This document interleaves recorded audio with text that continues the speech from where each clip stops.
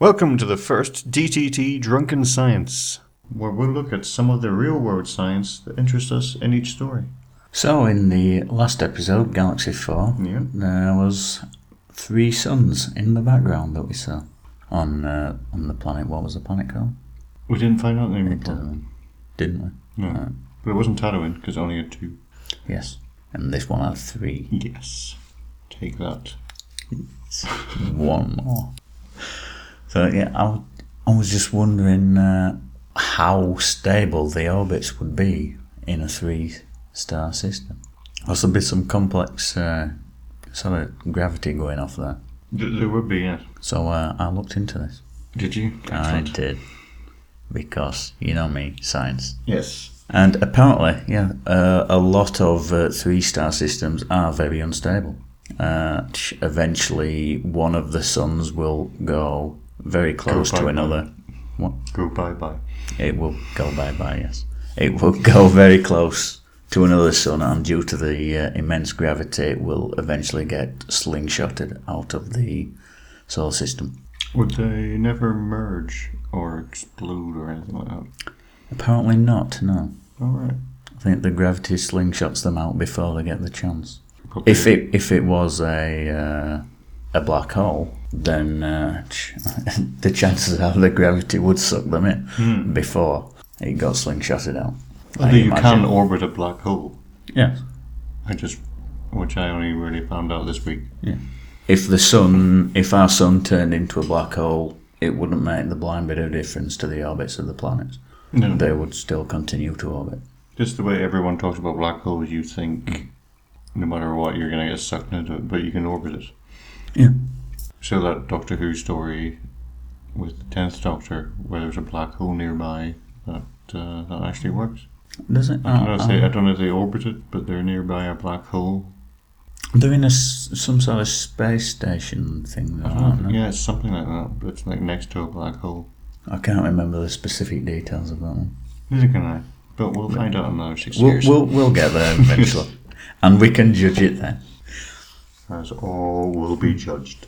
But yes, apparently, though, with the ternary systems, which is 3 stars. Mm-hmm.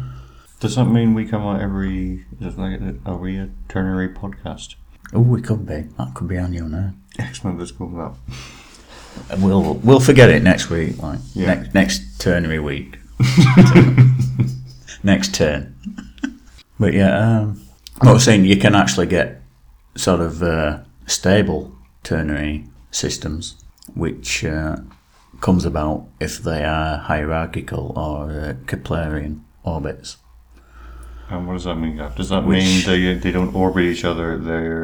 They're as if they're like Mercury, Venus, and Earth orbits. Yeah. Essentially. Sequential as opposed to around each other.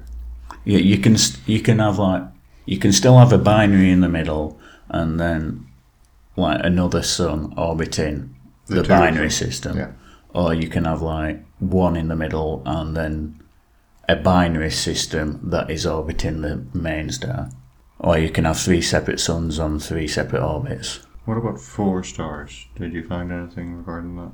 I didn't look into the science. Not, since 3 stars is quite unstable. Well, it's only unstable if it's not hierarchical in orbit. I didn't actually look into 4 stars, but they exist. They do? As well as 5, 6 and up to 7 we've have discovered. What, 7 stars within one solar system? Yes. Excellent. We know of at least possibly 2 anyway. We know of? Yes. We know of a farm in Lincolnshire. Yes, there is New Scorpio, which is at least a quintuple, but it's probably a septuple. It's not being confirmed. And there's another one called AR Cassiopeia, which is a septuple star system. Well, I know of the 2-star one. Do you? Yep, which they found last year. Kepler 16b, which orbits 2 stars.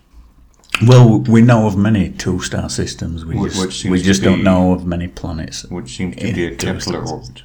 Well, yes, it's the first planet that's found orbiting a 2-star system.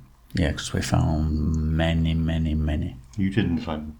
I found them. I went into space and I found them. Space traveller.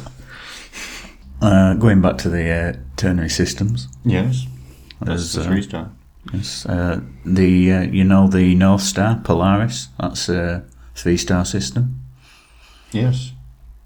Well, I didn't know that, but yes. And in fact, the closest star to the Sun, Alpha Centauri, it's a 2-star system. Well, sort of right there, Gav. It does have, yes, a binary yellow dwarf system, and in which is also known as G-type main sequence stars, which is the same as our Sun, currently undergoing hydrogen conversion into helium. But there is also a outlying red dwarf. Really? Making it actually a ternary star system. Why don't you tell the listeners? I got it right. Why don't you tell the listeners what a red dwarf is? A red dwarf is the most common type of star. They are not visible to the naked eye, and they have... Well, they would be if they're night and... It depends what distance they are, I presume. They're not visible from Earth. Okay. They're not just, like, invisible. If you stood next to one, you couldn't see it. Not just cloaked face. Well, you probably couldn't. Because your eyes are there. So if you had the star in a box... Yes. It would be both visible and invisible until you opened it. It would melt the box. But what if the box was made of titanium? It would melt the box. Dalekanium? It would not melt the box. Okay, carry on. Yes, they have about hundreds of billions of years lifespan. And considering the universe is only 13.72 billion years old... How do they know that? Yeah, I don't know. I'm sure they do. Well, they can work out the rate of consumption of fuel that they have and all that rubbish. But the reason they have such a long lifespan is because they are constantly remixing the helium throughout the star, and they don't have a build-up at the core. Over half the stars in the Milky Way are in fact part of at least 2-star systems. So they are quite common. And we've only got one. What's that We've about? only got one. What's that about? I know, we've only got life and stuff. It's rubbish. Yeah, and I'd trade life for another star any day. Would you know? Yes. I would trade your life for a star any day. Oh, it's like that, is it? A gold star. I could just wear on my coat. For mathematical excellence. That would be good. Do you have mathematical excellence? No, I was making a reference. Why? Obviously. Doctor Who. Adric had a star for mathematical excellence. Oh, Adric did. He probably made it in his cave. His cave. Caves. Because, of course, there's always caves. But here's an interesting thing. I don't think it would on the unnamed planet in Galaxy 4, but I'm sure there are other places that have multiple stars where it wouldn't get dark. Yes. Because that planet we saw, the 3 stars were very close to each other, so I couldn't see them unless there were more than 3 stars. Yes. We only saw 3. Oh, yeah. But they still could be in Keplerian orbits, but they were just sort of aligned at the time from the angle that you saw them. This is true. That one, the planet Kepler 16b, it orbited the 2 stars, but apparently you would see them.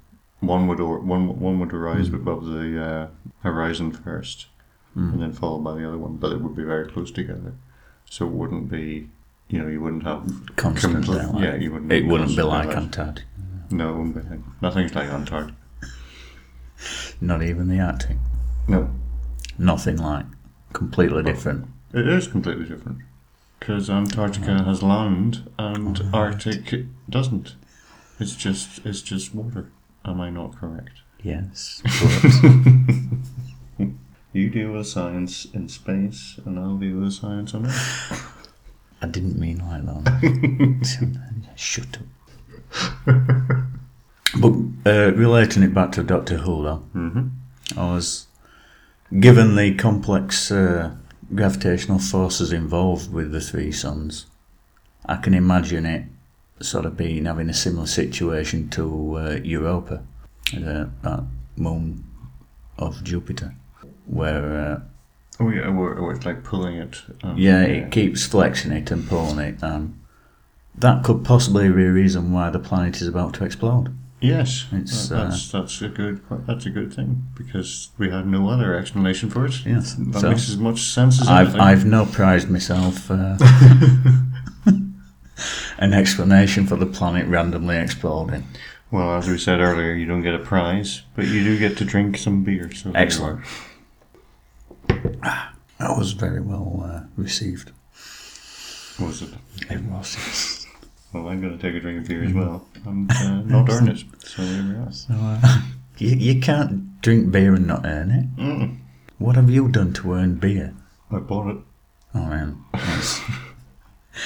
Anyway, You just live in your communist utopia, and I'll deal with capitalism.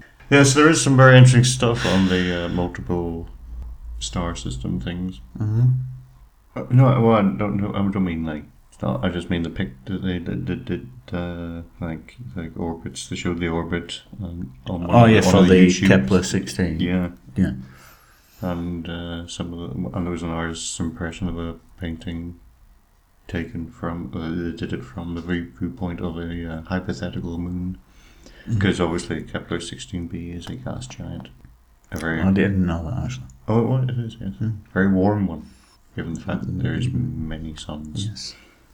And our one sun can be warm enough as it is. Yes, especially recently. Hey, at least we're not on Venus.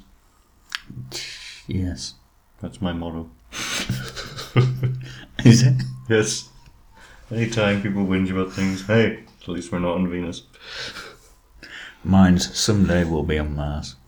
See, I'm looking to the past, you're looking to the future. Yes. Always the truth, always the case. Actually, there is just one more thing. Oh, yeah. Remember when we watched a movie during the week at the cinema? Which was very Yes. unusual, but anyway. Yes, The Raid. Yes, it was a very good movie. Very good movie. But we saw a trailer for Iron Sky, which is a movie about Nazis on the moon, apparently. Yes. Yes.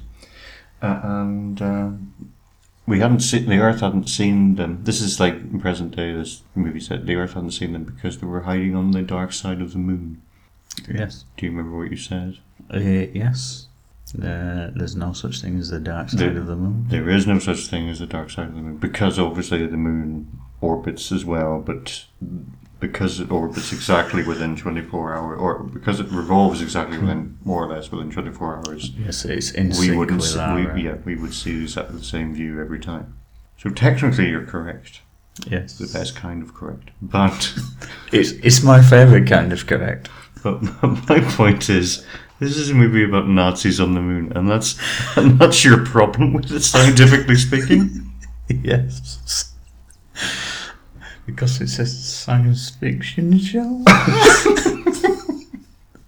I can accept Nazis on the moon, but... What about whalers? Can you accept them? Can you accept them on the moon? That I'd much rather watch, actually. I think you'd that rather watch whalers whalers on the moon. Yes. movie. Yes. And if they're chasing space whales as well, that'd be awesome. Yeah, what space whales from the Doctor Who episode. Yeah, and that's why they're extinct. Why is it we're talking about science and we keep linking it back to Doctor Who every 2 minutes? It's like we're a Doctor Who Because podcast. Doctor Who's real. Obviously. Super twist. Super twist.